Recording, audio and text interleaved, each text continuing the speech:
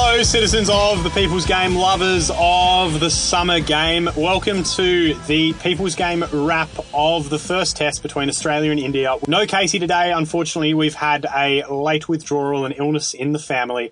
But I am joined, as ever, by Australia's second favourite optionally bald off-spinner, Gordon Hunter-Meredith. Gordon, how are you?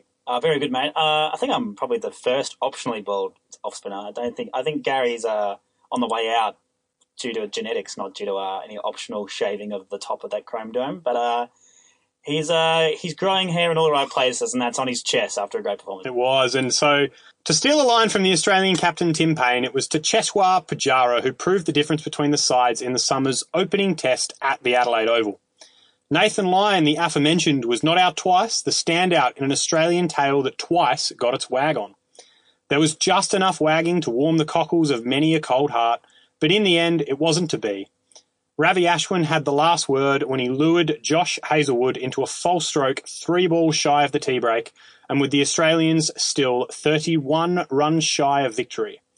And although the Indians are now 1-up heading into the first test in Perth, you get the feeling that the fact there was nothing but cricket to talk about out of this match bodes well for the rest of the summer. Gordon, how did you enjoy this one? Well, as I said last week, Test cricket is my number one need in life, and it fulfilled pretty much everything I wanted. I'm in the middle of drafting a piece for Sporting Chance Media, shout-outs to pod hosts, because I've realised that we need to be different Australian fans. But there's some limitations amongst many of my cricket fans and friends today. But when Head got out to the nice and sharp short ball, many people were saying, well, if that was Ricky Ponting, he would have just pulled that for 6. And I was like, yeah, but Ricky Ponting's arguably the second greatest batsman of all time. We got to watch every single one of his tests.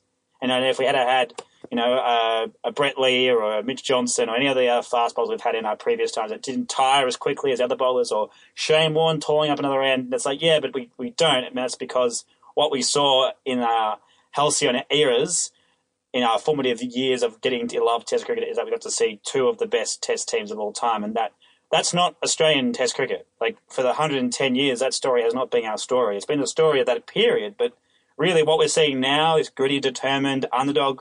Kind of is a reflection of Justin Langer in his own team as coach. He was a gritty, underdog, hard, bit ugly, not in a confrontational way, but I don't care how I look, I care how many balls I face. And that's kind of what he instills.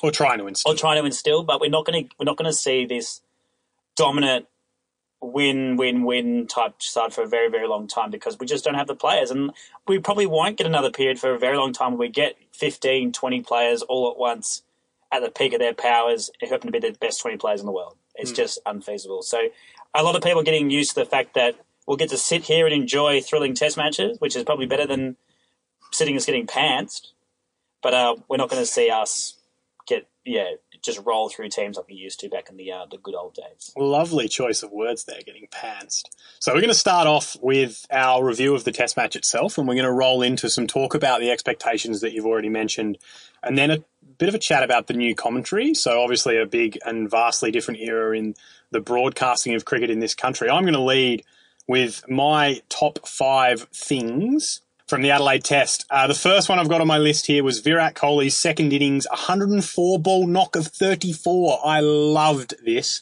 so much. This was reminiscent of the sort of performance I used to turn out for the Brighton under-15s, where I would just block all day and bore my teammates into submission. But I thought it was significant at the time because of the way the Indians batted in the first innings and the need for more restraint in the second, and I think it was very telling. Kohli was scoring slower in this dig than Pujara while they were in together. And I thought this was a perfect example of, okay, no, we all fucked up, and I'm going to lead the way here in showing how this should be done second time around. I will pause you there, because it wasn't essentially his blocking that was most impressive, but his leaving. So because he's such a precocious scorer and scores at such a hefty rate, it isn't that traditional club cricket, I can't hit the ball off the square. It's him saying, I don't want to hit the ball at all. And for a batsman like that who was just so good at hitting the ball, like everyone frothed out at his net session where he's just hitting everything no matter where it is, he has that ability, and that's his default setting. And to flip that and be like, no, I'm captain, we need to bat time, we need to bat the Australian out, we need to make sure we tire these guys out, and really, like almost like Steve Waugh-esque, a bit of mental disintegration. That's really impressive to see from him. Yep. And he comes into this knowing that there's no need to be fearful, and in fact we should be favourites. We should embrace the favouritism, especially if Australia want to cede the favouritism, which is what they've already done. So yeah, and there was also in that first dig a desire, almost an over desire, to impose themselves on the game with the Indians, which is probably why they went chasing so much outside their off stump. To see that put aside when you saw the quality of the net, like that net was so remarkable that Mike Atherton wrote an entire column for the Times that was cross-published in the Australian purely about the quality of the contact of bat on ball for Kohli. And when you are that good at making contact, it takes some restraint to leave as many balls as he let go. So that was my first big outtake from the week. The second one was that there's just a joy in spending your entire Saturday and Sunday on the couch with the papers and the crossword and all the cricket writing in the world, and just sitting there and soaking it in. And I pretty much took a leaf out of your book on Saturday and Sunday and didn't move for about 6 hours other than to go to the fridge. I don't know how that's a leaf out of my book, man. I spent all my weekends playing cricket, but I was inspired by your love of the game. Of the I think game, yeah. is more. I got very excited. I almost wanted to dash out into the carport and bowl some very dodgy leg breaks. Well, so that's more the point, because I always get inspired to do cricket whilst listening to it. I'm very much a radio cricket person. I especially think for Test match, radio is the peak form of cricket mediums, and then you can use cricket as a supplementary a feeder. So like you're there for the journey, the audio oral journey, and then when something happens, you hear it first, and you go, I wonder what that looks like from the description. And then you flip that, and you can flick across to Fox or 7 or whatever, and you see the replay, or you go to Twitter or Facebook for the replay, little snippets. So you go, oh yeah, let's check out the DRS and blah, blah, blah. That's my behaviours usually. And so that way you're not stuck on the couch. You can still be out and about, but it's one of the very few sports where you can be continuing to exist in the outside world, but lost in a world that's oblivious to everyone else. I've already alluded to the third one, but the morning paper round, so you had Gideon Haigh, Peter Lalor in the Australian, Borman, Knox in the Age. It was juicier than a Mitchell Starc long hop, being able to sit in there, get all those columns, consume them every day. You have Crick Info as well, which is a constant refresh. It's just a delight, I think, to read cricket writing, and some of the quality of cricket writing in this country, I think, consistently makes me feel like we are somewhat blessed. What do you think cricket is the strongest of all the writings? Well, we don't write about football like we write about, we don't write about Aussie rules like we do about cricket. We don't write about rugby league really like we do about cricket. There are some pieces, there are keystone pieces that we often see, but like we had 5 days of cricket, we probably had 25 pieces written, and all of them are of quite high cachet and quite high importance in where they timestamp them. They're like timestamped cultural moments. Whereas footy is like usually just a report. XYZ kicked this and they used this tactic and then they won and let's go on to next week. Because there's a formality about, almost like an automation about writing about football where there's like a beauty and poeticness writing about cricket. Not 3 reasons, but one of the reasons is I'm purely thinking about this from a practice point of view. Much easier to write on deadline with cricket because of the pace of the game. Like most good writers could nearly churn out an entire piece in lunch or tea. So I feel like the speed of the game lends itself to that and being able to write more effectively on deadline. And then I also think that I know that Gideon has long said that the plot of a game of cricket is somewhat like a Shakespearean tragedy in a lot of ways, or an Ashes series is like a Shakespearean tragedy. Because I think it does lend itself to more exploration. And you see that with a lot of the pieces this week because you get a whole piece written about one Aaron Finch dismissal and how Aaron Finch would be feeling about being dismissed in the manner he was, and that was by Greg Baum. And then you get an entire piece by Gideon Haigh about Sean Marsh and why we all view Sean Marsh in the way we do. You get an entire piece or an entire, I guess, match report from Gideon on day one that was essentially was just a description of the run out and the catch. I don't know why. It seems that in all of those pieces they highlight individual moments more so than they would in another sport, which I don't know why, because there's moments in football that define games. Maybe I suppose the difference is that there's only ever one test on it in Australia at the same time, but there's often 5 games of footy in a day. Of which some are unremarkable. Of which also you couldn't. There's a need to tell, you would not have watched every single game. So there's a need to tell just the bare bones facts of a game so that you're informed as a football fan, versus we can presume you've watched the test or seen the test or heard the test or watched the news capture or the replay or whatever, so we can have the liberty to write about the important moment as opposed to be pressed to write the report. Yeah, and I don't think it's a reflection on the quality of the riders, because a lot of these riders also ride other sports. So it is something inherent in cricket that lends itself to deeper exploration, a tie-in with exceeding literary culture. I don't know what it is. I think it goes back to you talking earlier, and I know we spoke about this when we talked about crossing the line. Cricket, and Test cricket in particular, being a little bit more high society perhaps than other forms of the game and other sports. Seguing into a little wicketkeeper by the name of R.R. Pant, who has already been slightly mentioned in one way or another, who equalled the Test dismissals record held coherently by A.B. de Villiers and Jack Russell with 11 dismissals, but also some wonderfully amusing chat and enthusiastic chat from behind the stumps, which I think somewhat befitted his age. The best part is that he's not even that good of a keeper. No, I mean, the drop catch I thought was poor today. It was more, to me, that's more a reflection on the quality of the bowling, to have 11 caught behinds or 11 dismissals by a wicketkeeper. Or also the shots you were playing. Like, they were very thin, wispy, wafty nicks outside off, or playing a high ball coming through where you're having an uncontrolled swipe/hook. Like, those things are pretty easy to catch. There was no real thick, like, classic Australian hard-pitch wickets where you grab the thick edge and you go sprawling to the right and take a good one. Or you use your feet nicely, like, the old days of Ian Healy and somewhat Adam Gilchrist.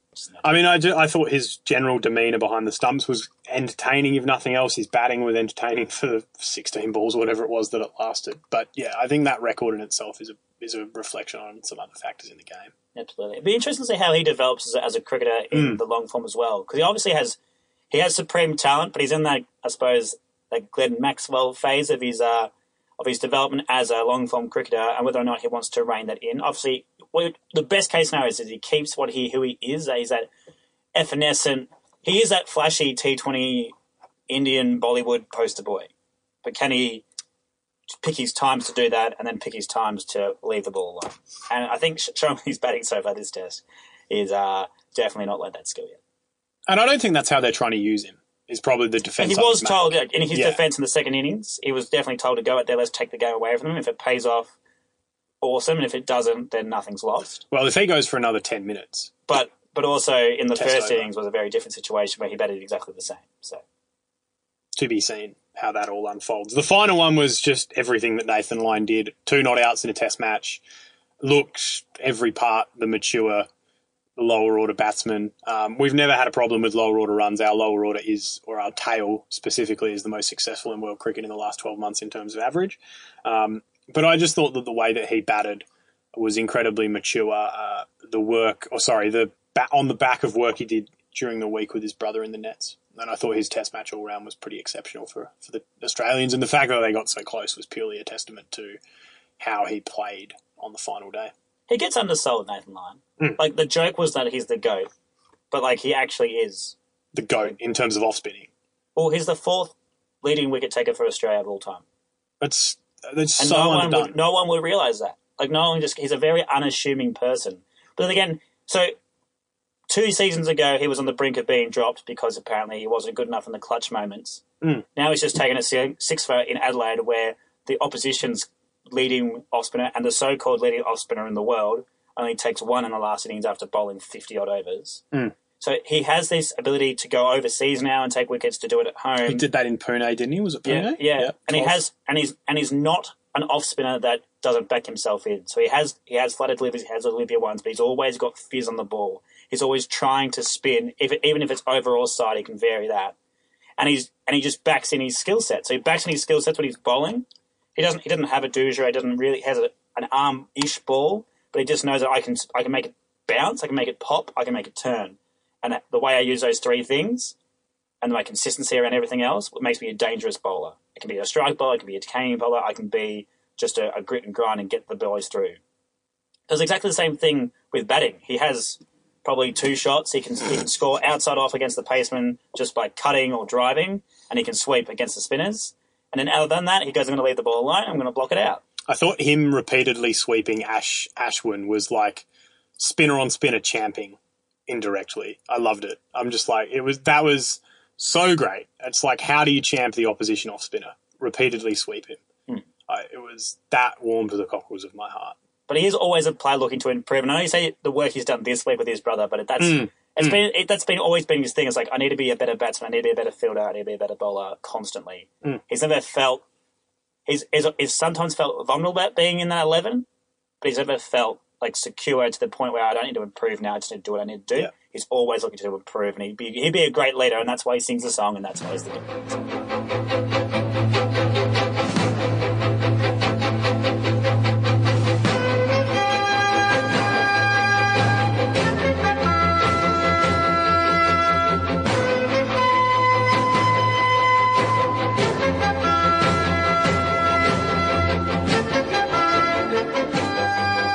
So we're going to go through some throwdowns, Gordo.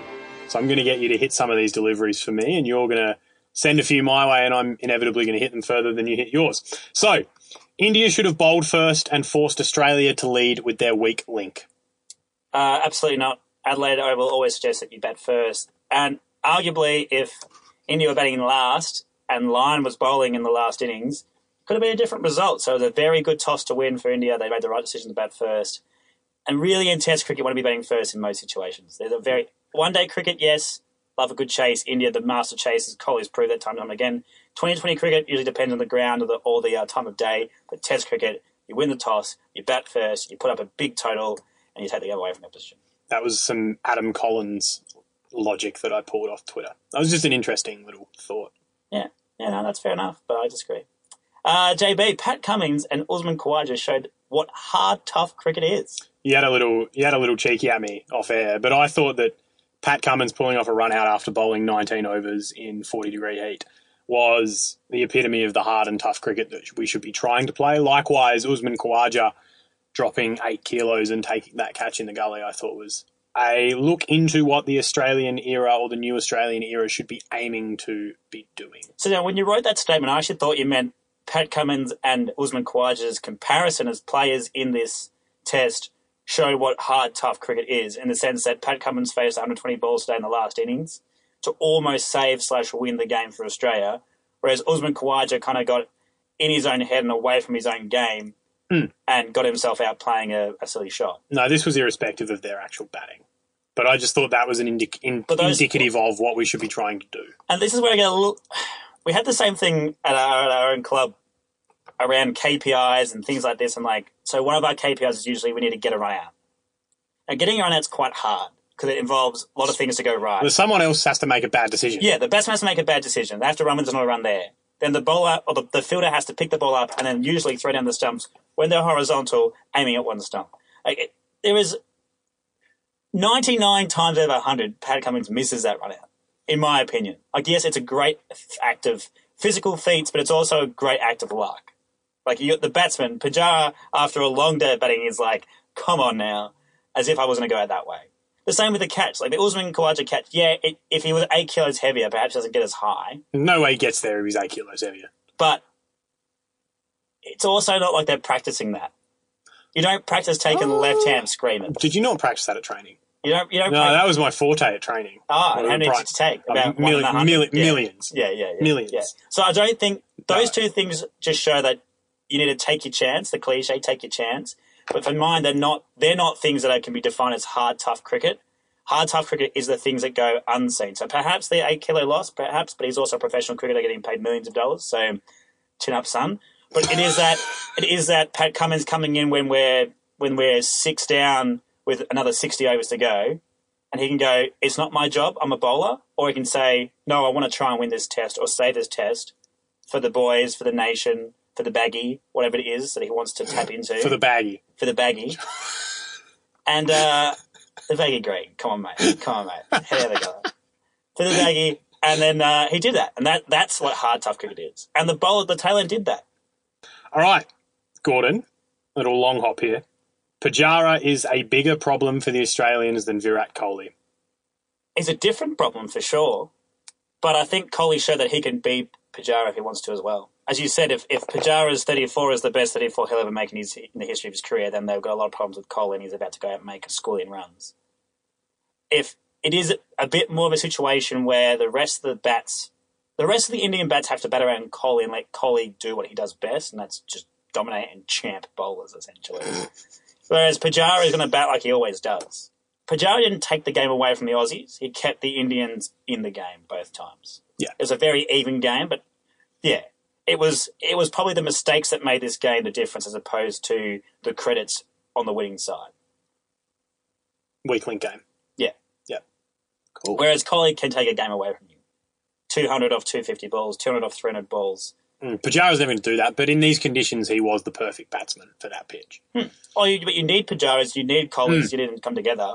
But yeah, if I was the Australians, I'm still way more worried about Kohli than I am about Pujara. It's also, as a 3 and 4 combination, they're a good contrast of style. All right, JB. Nathan Lyon is Australia's only real bowling weapon, and, cheekily, by you, I think, maybe their best bat as well. Well, I did say we should reverse the batting order, which is probably a little bit optimistic. Although Josh Hazelwood's little, ramp cut, upwards, uppercut, late cut over... Man, I've butchered that shot name. Over the slips was joyful. But, for periods in the second Indian innings, it really did look like Nathan Lyon was the only Australian player that was capable of taking a wicket. Probably underselling Hazelwood a little bit there, but I thought that for all the huff and puff about how good our bowling attack was, the element in the 4 that was undersold was Nathan Lyon. He might not be our only weapon, but he was certainly our most potent weapon by by the length of the Flemington That does reflect a little bit of the Adelaide Oval drop-in pitch nowadays, though. If you look at all the Shield results in the last, or since the drop-in, it gets easier to bat on the longer the test goes. Yep. As seen, the most recent game was the SAWA game where Sean Marshman made 156 in the last gig to steal the game. So spinners in that situation always going to be better because it's a little bit more rough and a bit more of a two-pace situation. But, yeah, I think... Yeah, Lyon's our best bowler. That's a fact. Yeah. So, Gordo, Justin Langer was wrong to bring up Virat Kohli's post-wicket celebration. This stinks of sour grapes. They're the number 1 team in the world. Virat Kohli's the number 1 batsman. He's the best player. He's arguably the best captain. Maybe it's Joe Root. There's probably a debate there to be had. Virat plays like that all the time. It's got nothing to do with the opposition. He runs around like a little schoolboy because he loves cricket. Like right now, he's just feeling himself. He's just like, how good is this? I wanted to play cricket for India my whole entire life. I get to replicate my heroes when I was a kid. I'm winning games. I'm winning games overseas for a change. I'm proving the point that we can be the number 1, but we're the undisputed number 1 now, having won a test in England, Australia, and South Africa. And yeah, I love this. And, does he look like a little under 11 kid? Well, yeah, but that's different to being... It's not the Warner. He doesn't run at someone and get in their face. He runs around and acts all silly, but he's not giving anyone a send-off. He's just super psyched to win. He does what he should be doing. He does look like a goose. But I also thought the Gilchrist interview with him, I thought was interesting in just the way that he self-reflected on past behaviour, but also... it's hard to understand in Australian climate, I think, but the competitiveness of junior cricket in India and how that shaped him, I thought was a really interesting outtake of that, in the sense that he had to be that in love with the game to get anywhere, and I thought that was a really interesting and poignant thing from that interview. And then when you look at the on-field behaviour, it's not that out of sync with what he explained, and I think there's a level of self-awareness now with Kohli that I think will ultimately lead to him having been a divisive figure in previous summers, actually ending this tour relatively well-liked, where Australians are kind of a bit like they were when they got to watch Lara. They'll be like, oh, we actually got to watch Kohli. And you see that every time he goes to the crease. And Lara's a pretty good example, not in their batting styles, but in their personas. Lara, you ask Lara today, and he tells you he's the best player to play the game. He just has that much self-belief. But he loves winning, he loves cricket, he loves being the person to do the job. Lara loves to win, Kohli loves to win, and they love to be the blokes who do the winning for their nation. So, yes, I think Langer's wrong. And also, Justin Langer, we got done for cheating. We still got that over our heads. That grey cloud has not gone away yet, and we can't be going, you can't celebrate too bad, because then what's the response? Oh, you cheated. No one cares. Just put up with it. 100%. JB, the Adelaide pitch is the best in the country.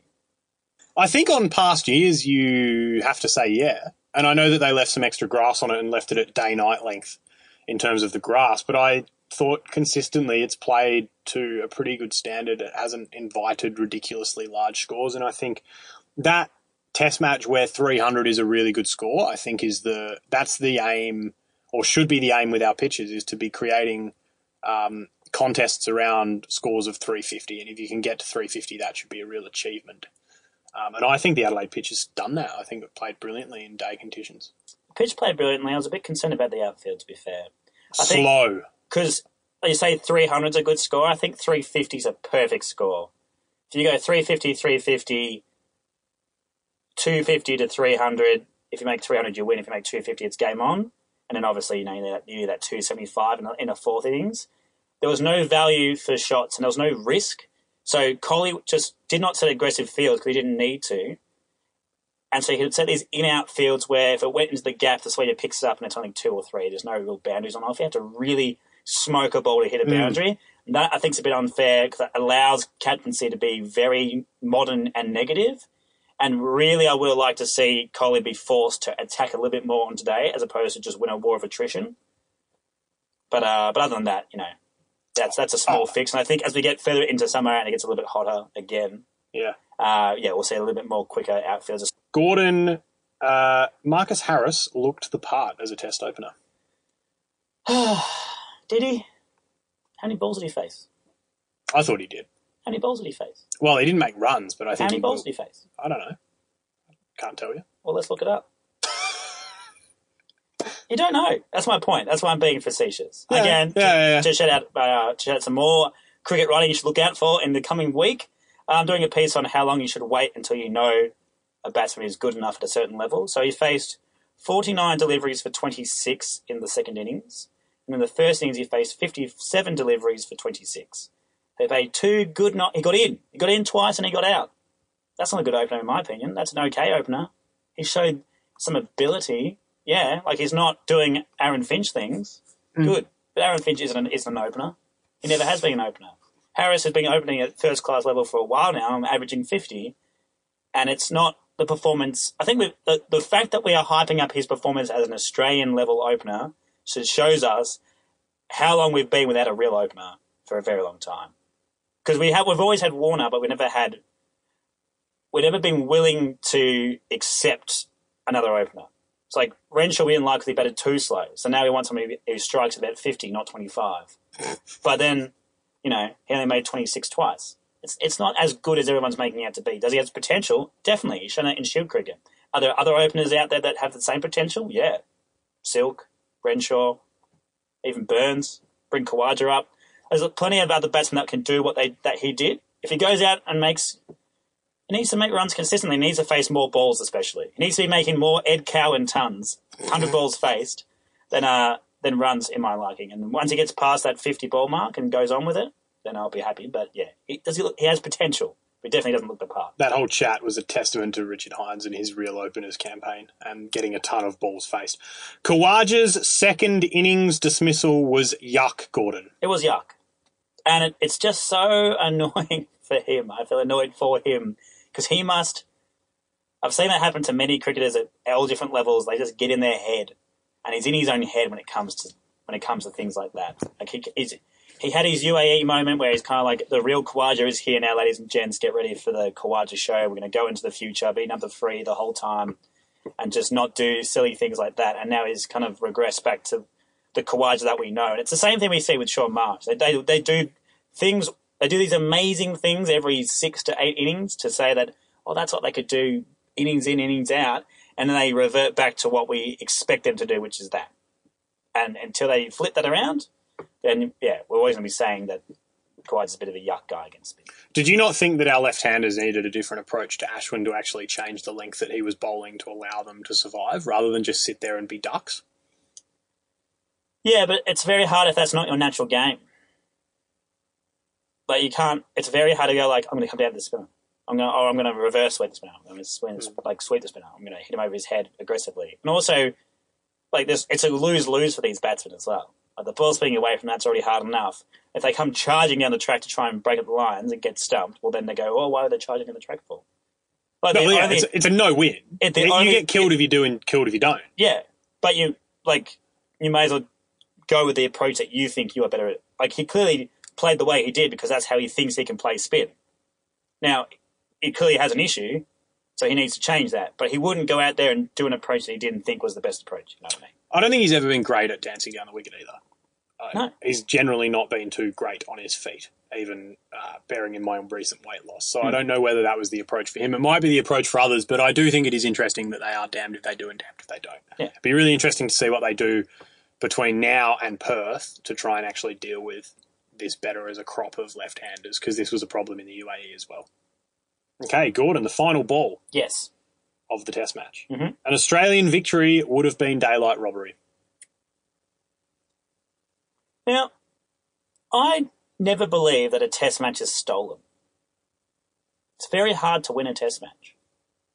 And so if Australia had won that Test match, it goes back to my point about the really conservative fields that Kohli set.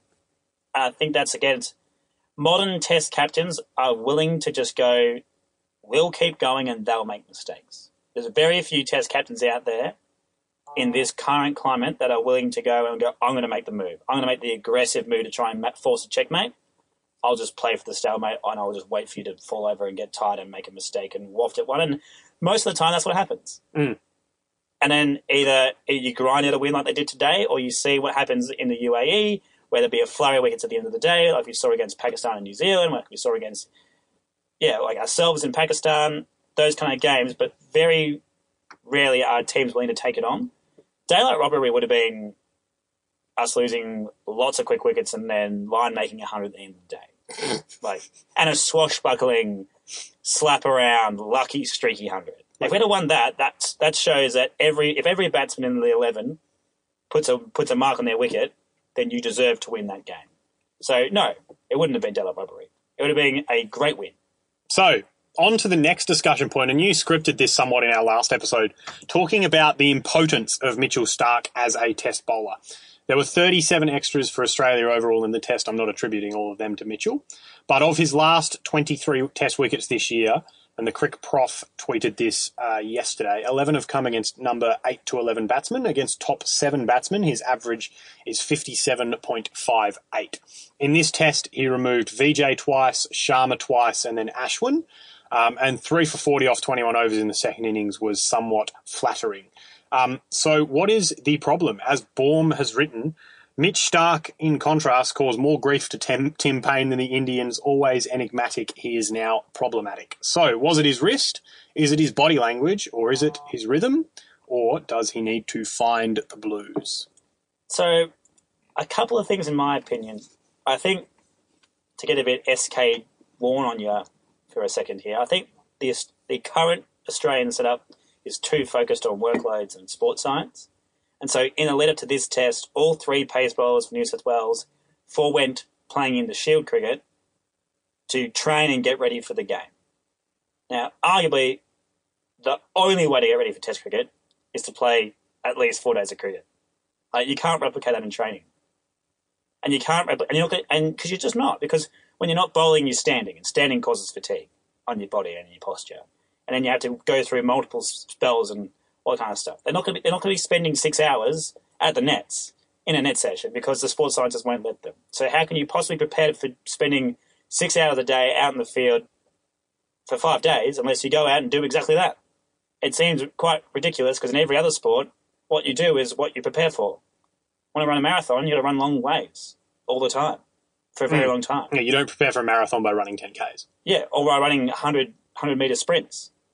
You do that as a supplement, but it's not your core focus. And I think we see that, especially with our pace attack, so they come in and out of form quite frequently because they spend less time playing long-form cricket. Or do you think we rate the ability of the 3 that are currently incumbent to the point that we overprotect them because we think they'll be a huge loss? Well, I think we overprotect them because they are injury-prone. But I would love someone, and shout-outs to Dr. Jacob Jewson if he is listening, because I reckon this will be up your alley. I would love someone to actually do an extensive study on workloads and at what age workloads need to be increased and diminished and managed, because you go back through the history of cricket and there are more injuries now than there were before, but the knowledge of sports science has increased. So that seems to be against intuition. Whereas back in the day, even the likes of your Brett Lees, even before that, your Damien Flemings, they all had injuries, but they weren't as injury-prone. They weren't missing massive chunks of a season. They just seemed to bank up. The injuries they would face would be at the end of a career because they've played, 11 years of first-class cricket, and eventually it's like, well, I'm knackered. Not, I played 11 months of first-class cricket, and now I'm knackered. So I don't know, but I would have thought if you can't get through a 4-day Shield game before the Test series, and how you get through a 4-test series with 2 more tests to go after that. Something that's mentioned at length in crossing the line in terms of the player management and the entry and bowlers only being able to bowl a set number of balls, which, yeah, to me it seems very counterintuitive because Stark he looked rusty. Like, speaking about him being, rhythm is kind of a bit of a wishy-washy word, but it's essentially just having the right run-up and speed of run-up at different points when you're hitting the crease, and he lacked that. He was so wayward. There were balls down the leg side that had Tim Payne really grafting, and that is, he is Australia's best wicketkeeper. And so, for us to be conceding, what was it, 37 sundries, that's too many. And if you look at the margin in the Test match being 31, I know that you have to have some sundries because there's no balls and wides, but, that's too many. Yeah. In close-ish, we're close enough to them that can make a difference. Absolutely. And I think, again, like foregoing a practice game, or not a practice game, foregoing a first-class game, that's the only way you can get rhythm. Because that's the thing, like match practice, again, like every other sport, every athlete in an interview will say, yeah, I've trained well, but, it doesn't really mean much in training. We have to go out and do it in a game. And teams that are in ruts and teams that are in losing streaks never go, oh, we're training poorly. Like, everyone's training well. Because that's the thing you can control. You can control training, but you can't control the game. And so you should be playing more cricket if you're out of form, essentially. And that's what everyone tries to do, especially batsmen. Like, if you're out of form, you want to try and make runs out in the middle because making them in the net doesn't matter. Same as a bowler. You can't get that rhythm because it doesn't matter. If you bowl a bad ball in the nets, it doesn't go for 4, it goes to the side net. So, but now it's too late because, next match starts in 3.5 days. So, good riddance.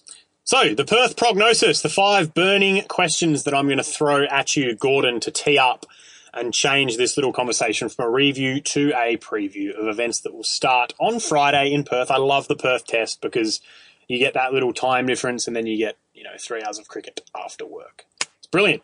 So, will the pitch be as quick as they say? Who knows? No one knows. So, yeah, it'll be a bit of a mystery. I'll follow that up then. Do we overhype the speed of the Perth pitch consistently because of nostalgia? Well, yeah, the Wacker wasn't fast for the last 10 years. And it was always like, oh my God, it's going to be the quickest pitch in the country. Yeah. It's never been this cracking up monster that, the Dennis Lillys and the Jeff Thompsons were bowling on and killing people without helmets. Do you remember that year that Graham Smith went out to bat with a broken hand against Mitchell Johnson? There was a crack that was like, it was huge. Yeah. Do you remember that year? Yeah, but that was one. Like, the good old days, it used to be just like, oh, we're in Mars. Like, there's just craters everywhere and it's all bedlam and whatever. But I'm never going to have that ever again. Space Jam areas. So, how much can Australia take out of this test match into the Perth test? Did our lower order batting in this test just band-aid over a much bigger cut? No. It shows that as a collective, the 11 and the squad in a larger squad wants to fight for wins. So they're doing the first part of that mantra that they said, like, come with us on the journey and we're going to fight for you, we're going to fight for the baggy green. And Langer's thing about wanting to show that we can grit our team. So, like, I think they're getting their respectability levels up. They're definitely not feared now. Like, whatever fear factor there was, and like Kohli coming into this test series was saying, oh, no, Australia home's at it's a different prospect, it's a different challenge. Now they kind of say, well, maybe not that much of a challenge, maybe we should win this. What can they take out of that? They can take out that they've got a very good spin bowler, they've got a bit of wag in the tail, and the batsmen have a lot of room to improve. So I think the one thing they'll need to work out, though, from their mistakes is that batting with intent does not mean scoring all the time. So they just need to be deliberate and look to be deliberate on whatever they choose to do. And so there's a couple of batsmen there. So Finch is one, Khawaja's one, probably Hanscom as well. They just need to go out there and be like, this is like, I'm going to lead with purpose, I'm going to attack with purpose, I'm going to defend with purpose. They were flattered by the result in the end because they're tail way, but you don't want to be leaving it to 10 and 11. It's silly. So do their quicks lessen the perceived advantage we thought we had because of the quality of our quicks? Especially when we don't play the short ball very well. There are a lot of blokes going out to short balls, which is concerning when we're meant to be doing that to them. And again, part of that is because our best quicks don't play first-class cricket in Australia, so you don't get to face Like the two blokes that can bowl that, the two blokes that can bowl that fast consistently over the last couple of years have been Cummins and Stark, and they don't play Shield cricket very regularly. So now you're down to Patterson and Barrendorf when he's fit, and that's it really. Everyone else is in that very much county cricket level, green deck seaming, but no one's putting it in sharp and hard and fast. So, well, Boomer is a handful. Yeah, Boomer, and we saw that bounce on the net too, Coley. Like he can bowl a nice bumper and get it right on the badge. They've got three blokes who can badge you at will. So maybe Perth isn't the scare factor, and especially if it is as fast as they said it is, and the outfit's a bit faster as well, then the attacking batsmen of India, when they've got a little bit of confidence, become a lot harder to contain if they get away from us as well. So see how that all plays out. So do we go do the Australians go in unchanged? And if so, do we change the batting order? I'd only change the batting order. So you're not going an all-rounder? Because we don't have an all-rounder that's going to be any worth his salt. Stoinis made 80-odd today. Yeah, and Stoinis, how many wickets he's taken in first-class cricket this year? Like, bugger all. So, like, do we need another bat? Well, arguably not, because we should have getting more runs out of the top six that we have, and the bottom four are like we already have three all-rounders according to today.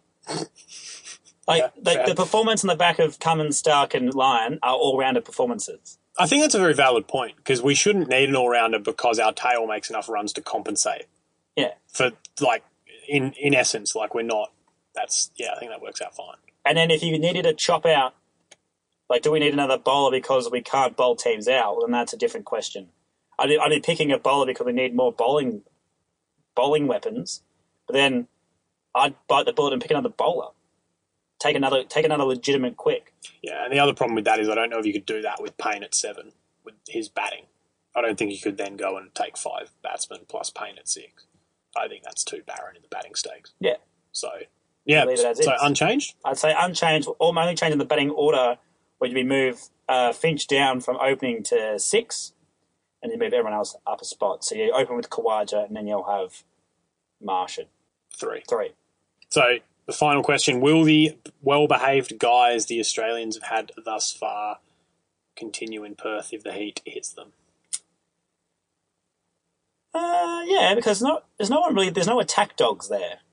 No, it's a very placid team of personalities compared. It's all very squeaky clean dudes. And it was interesting, Cricinfo, Dan Proteg wrote a piece about how at the start of the test there was lots of access, lots of weird interviews with the buggy and the spider cam, and they were all very open and willing to chat, the Australians. And as the test got a bit more serious and a bit more tight, a bit more tense, those interviews became a bit more turt and quick, and there was less willingness to focus on that, which probably should be because you're trying to win a test match.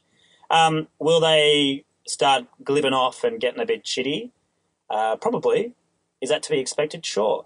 I don't think that's a problem. Like if you get hit for 6 as a bowler, you're going to be a bit shitty. And if someone drops a catch off your bowling, you're going to be a bit shitty. Like that's okay.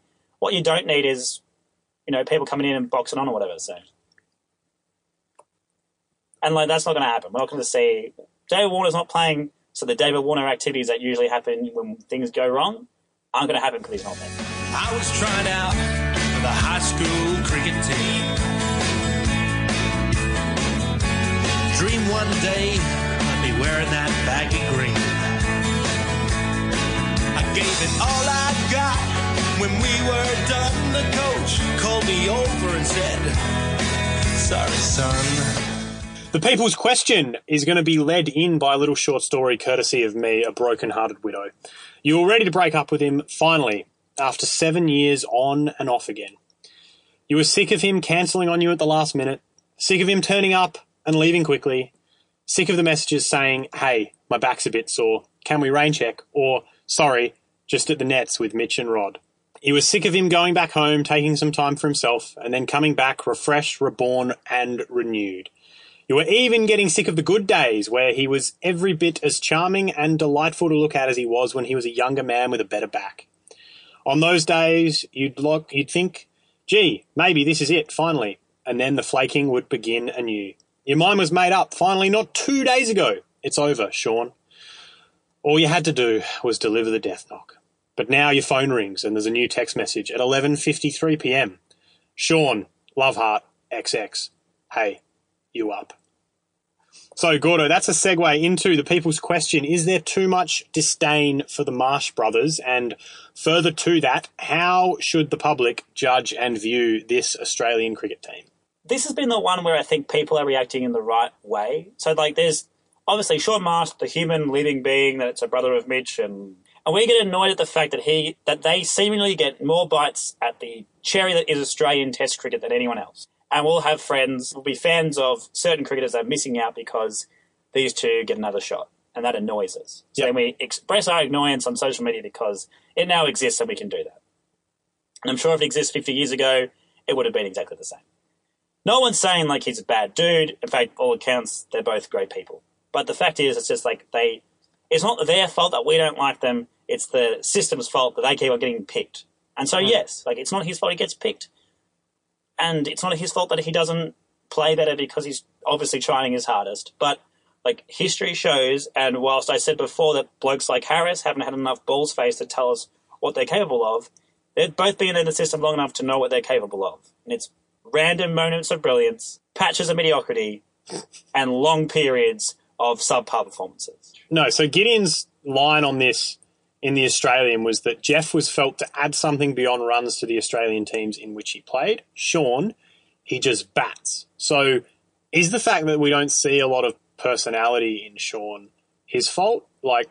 Is that something that the public should judge him harshly because of? Or does the personality not matter? Are we simply pissed off because of the hereditary inheritance that we see? Well, we're pissed off especially by the hereditary inheritance because they say, these two boys can come into the team because they go from a great lineage. As soon as that's said, that's every single rep side, state team, school first 11 that you never made because the coach's son got picked instead of you, even though you made more runs and took more wickets. That's what it stands back to, and everyone can relate to that. So the selectors, by saying that out loud, verbatim, and quoted in every publication, has just given everyone in Australia a reason to hate on these two players when they fail. Because it's that being played out on a national level. On a national level, where 0.1% of people get to play. And it's imagine, I'd be annoyed if it was me at club cricket. They're going to be annoyed if it's someone else at the international level. Most of the public and shared conversations are pretty, not polite, but they're pretty PC. No one's going, as far as I know, sending him death threats. I'm sure if he slid into his own DMs, it'd be horrendous and whatever. But in the public sphere, everyone's just keeping to the fact of, he's the only player in 100 years to have never scored above 10 in 10 innings and still be selected for the team. And those kind of facts and figures. So, Well, the best one of those tweets, and this kind of captures I guess a lot of it was good-natured. I don't love knocking a player, but Adam Collins tweeting a photo of the crowd behaviour fine on the scoreboard, which was $560, and then just captioning it, that'll be $560, thanks, Sean, was amusing. But I guess I just wonder whether it was a little bit unfair. A lot of batsmen in this test match played bad shots, and Sean Marsh was castigated more than any other batsman for his poor shot. But when you play the poor shot for the 100th time, then it becomes more of an issue. And it became, Gideon Haigh described this thus. It was, Marsh's drive was a last-minute snatch, like the lunge Mr. Bean might make at a tray of appetisers just as it slipped out of reach, leading to a spilt drink, a groped waitress, and a cringe-inducing pause. Is that just simply because we've seen that before? We've seen it so many times. But haven't we seen it with Khawaja? But not as many times. Okay, so that's the variable. There's a threshold eventually, and then, like you said, you go to break up with a person, and then they text you again, and you go, I'll give you one more shot. And then that immediate date or that immediate experience or the first month after that is beautiful, and then the same things happen again. You're like, why did I say yes? The only thing that fills me with confidence is we've responded to this message with a cheeky, yeah, I'm up, come over. But at the end of this summer, and this is something that Baum wrote about in one of his columns, is we then potentially get 3 batsmen back. We probably definitely get 1. Maybe you'd probably be safe to say that one of Warner and Bancroft will come back in. So that top order then is reshuffled. So there may be an end point on Sean Marsh through that. So, like, this 3-test period seems somewhat like an audition for a lot of these players. And I know that that's something that Greg Baum wrote about, I think it was on Sunday, when he basically just said that the quote that I've got written here was, "Their collective failing is inexperience, which is not their fault," which I feel like that sums up where this team is at. The collective failing is inexperience, yes. But that's not Sean Marsh's failing. No, that's not Sean Marsh's failing. That is the failing of others in the team. And really, so I've never been an advocate for development positions in test teams. Yep. But everyone, the general consensus seems to be that you have space for one. Yep. So who's that? But as in, like, no, we don't have that player at the moment. Do we? Like, our most uncapped players are Head, who's been captain of a SA state team for 3 years. At 21, yeah. We've had Peter Hanscom, the same fact. So they're both leaders in their states who have done enough of a grind to earn their spots. Harris is the bolter, but he's not. He's an opener.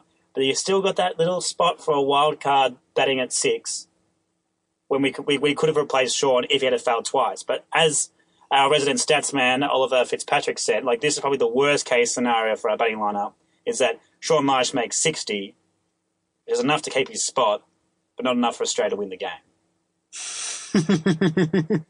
Well, it was also said by Gideon that he's not keeping a Brad Hodge or a Stuart Law out of the team. No one's knocking the door down. There are just people politely waving outside the front window. Yeah, I'm always a big fan of using that, knocking the door down, as a little, like, that's such a great analogy. There's no one, like, kicking the fucking thing in. No. And as it is, we'll answer the booty call, so Sean won't have to kick any doors down. We'll open it for him. And he'll be here for the rest of the summer. Good evening, Sean. How you going? But you can't bowl and you can't throw. I'm just telling you what everybody knows. Absolute sins. You put down all the tail enders hit you out of the ground. Don't ask Warnie, it was Cameraman Joe. Say you can't bowl and you can't throw. So Book Club is a little chat about the commentary. So like the summer of 77 when Kerry Packer's World Series cricket was launched, the summer of 2018 is a summer of change in Australian cricket. The on-field tribulations of the Australian team have been much discussed, but like 77, the new revolution is also taking hold beyond the rope. Kerry Packer, long may he live, changed cricket broadcasting, famously declaring cameras were required at both ends of the ground because he didn't want to spend half of the game staring at the batsman's arse. With 7 Fox and a host of radio broadcasters now taking over from Packer's former network, there are more options than ever when it comes to the question of how to tune in to the cricket. This week's book club is built out of 2 features that capture the respective visions of Fox and 7. Dan Breddick wrote about 7 for Cricinfo, whilst esteemed author Trent Dalton wrote about the relationship between Fox cricket host Adam Gilchrist and the infamous Shane Keith Warne. So, Gordo, what has your go-to been over the past few days and why?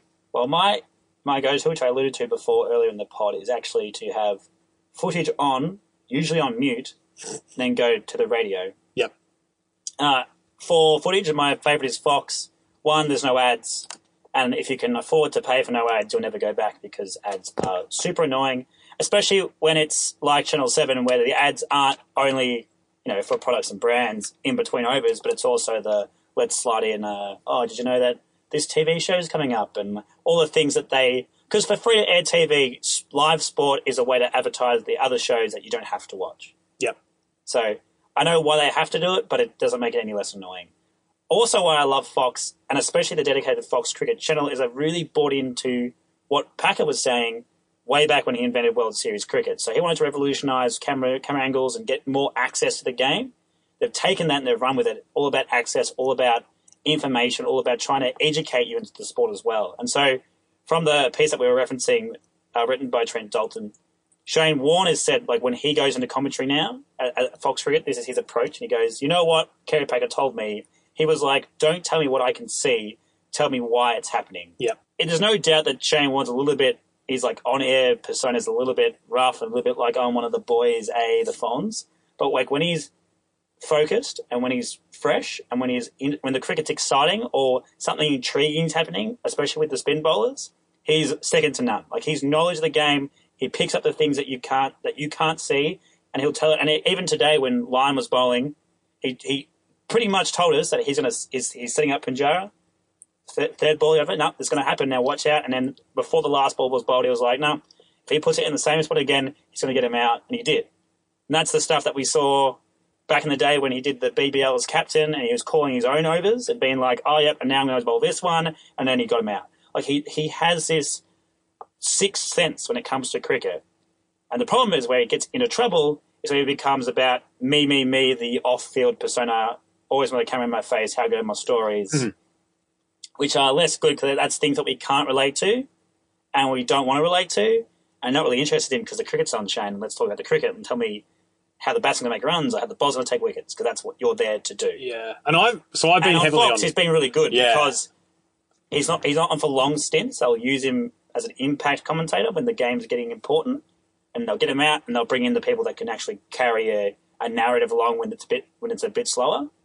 And, there's less time for... And there's less... people there who are like, oh my God, it's Shane Warne, and more people who are like, oh no, actually I'll fight back on you on things, or I'll just take over and you'll have to play second fiddle. I mean, we've got through 5 days and he's yet to mention Ferris Bueller's Day Off or an American Pie film, so that's a huge win. I think it is the people around him, which very much speaks to how both networks, Seven and Fox, have gone to set their commentary teams up. So one of the outtakes from the Bredick article is that they've essentially gone with like 3 true broadcasters as their hosts in James Brayshaw, Alison Mitchell, and Tim Lane. And I think there's not like Fox have done much the same. They've got Issa Guha, who is an ex-cricketer but a beautiful voice, hosting. And I think that the quality of those people around Shane Warne allows him to be used purely for, hey, what's going to happen? What's this doing? Tell me why it's happening. Him in tandem with Kerry O'Keefe is, I think, really entertaining. One of the things that is quite strange about the new commentary era is just how many people have moved across different places. So you've kind of got that BBL commentary team from Channel 10 is now split because Ponting's with 7 and Mark Howard's with 10, and Mark Howard's with Fox. Gilchrist is likewise with Fox. You've got Kerry O'Keefe, who's no longer on the ABC. You've got Jared Waitley, who's going across SEN, but also doing Cricket 360 with Robert Craddock. So you've kind of got a weird musing or merging of different platforms from years ago. I haven't actually tuned into 7. Have you tuned into any of it? I tuned in at the start, so I had a bit of a compartmentalized listening session. I tried to get pretty much all the radio stations and all of the channels in at once for that first day.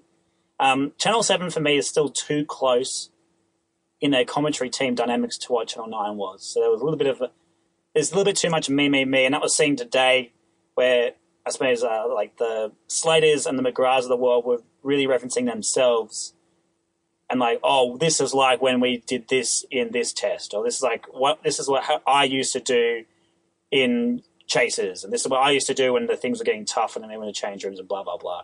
And so it's very me-focused to give you analysis, not here's what I'm seeing and here's what you should be seeing and let's focus here. Mm. So they got at the moment too much to my liking, which is what Channel 9 used to do a lot of. And Channel 9 used to be epitomised by an Inside Cricket ad that used to have like the photo of the commentary team, and then it used to have X number of test caps, X number of test captains, this many wickets, this many runs, which was always an obscene amount because they were always obscenely good cricketers. But this does demonstrate a removal from that. One of the things that's interesting with your observation is I think 7 can get better at that. So they went and poached Dave Barham, who was 10's BBL head of cricket, and he said that, and this is quoted in the Bredick article, having different commentary in a more conversational style driven by journalist callers will make it interesting for longer, in my view. And I don't think 7, from what you're telling me, have quite hit that yet. No, not yet. And again, I suppose the disadvantage that 7 has is they don't have access to the whole summer. So the Fox cricket team has been going since the JLT Cup they had there for people who were there. They had some of the overseas games, depending on who they sent over, and then also they had the one-dayers and the T20Is in the run-up to this. So they've got all the little kinks and weirdness out of the way and which dynamics work together and which pairings don't. And they've done all their pre-season, whereas Channel 7, this is their big moment. They're a bit raw. And also the difference being as well is that you know what you're going to get tuning into Fox Cricket because you've been tuning in for about 3 months now, whereas with Channel 7, you would have tuned in on Thursday for the first time and been like, oh, cool, Tim Lane, awesome. And then after Tim Lane does 30 minutes or 40 minutes and they need to change, you go, oh, okay, now it's these guys. Okay, cool. Not quite the same. Whereas I think Fox, especially in my opinion, have a bit of consistency of caller. Yep. They hold that journalist, colour expert the whole way through the day. Whereas I still think Seven drops out a little bit early from their peak to their third tier. So I've heard feedback because Brayshaw coming on tends to make it quite blokey. Is that fair? Yeah, that's Brayshaw as well. Yeah. And that's Channel 7 to an extent. Like, it is free to wear. It is a different audience, and I know that that's something that is mentioned by Brennick. Yeah, it's a lot. It's a casual fan to the. It's everyone from cricket diehards that don't believe you should have to pay money to watch cricket, and bless them, but you're probably living in the bygone era. To your casual fans that don't want to pay for it because they're only going to use it for an hour a day of the summer and never again, and then to just people who just turn it on and be like, oh, the cricket's on, and then they wander over here to the kitchen and make a cup of tea and do a crossword or whatever. Now, I don't know if this makes a difference, but Alison Mitchell's still calling on the ABC. Am I right in saying that Tim Lane's still doing radio? I think he's still doing Macquarie. I think he's doing Macquarie. And is Brayshaw doing radio? No, because Triple M don't have the... Okay, so does that make a difference to the callers? The fact that they're working across different platforms? Because I, on the surface, would think that there's less of that happening with Fox. Yeah, definitely less happening with Fox, though Fleming is on SEN as well as Fox Cricket. Yep.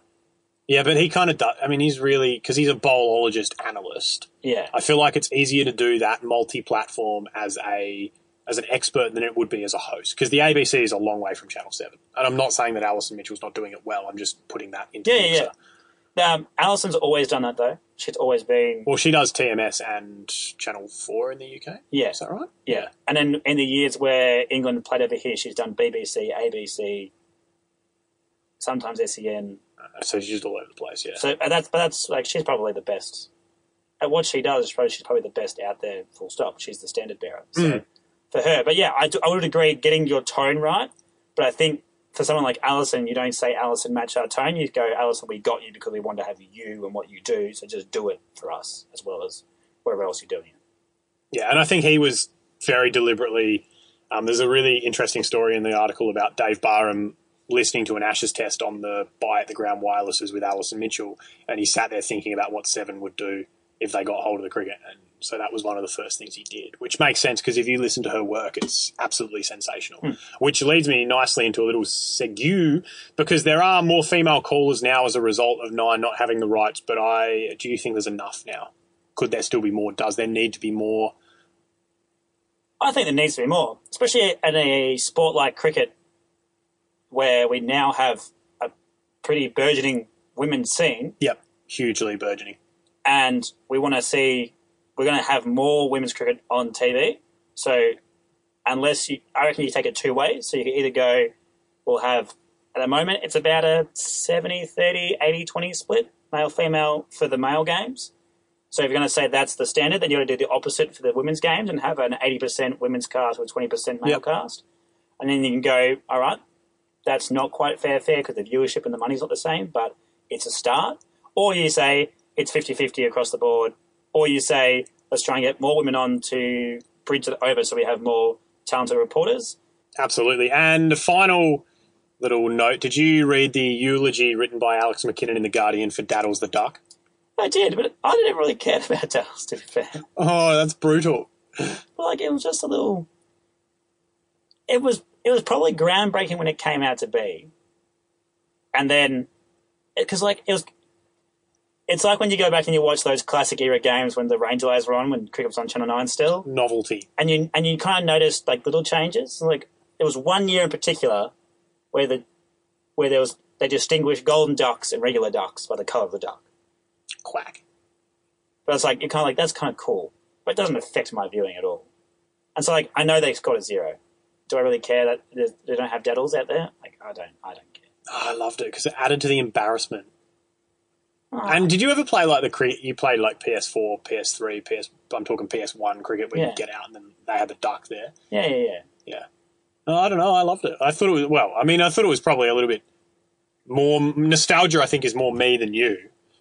So maybe that's why. I don't think it'll work on Fox. Fox, because all of Fox's graphics are very new age and we're going sharp. We're going ESPN. Yeah, Daddles is pretty retro. We're going ESPN vibes. We're going that real slick, high production value. Yep. it may have worked on Seven, but even Seven, like when Seven did the footy and stuff, it's always been pretty slick and pretty like Monday Night Football on Fox type thing. Like both those outlets are going for high production value, and even the BBL did away with Quaking Ducks as well. So maybe we've just gone past it now. We've just gone past Daddles, unfortunately. May he rest in Carteroid peace.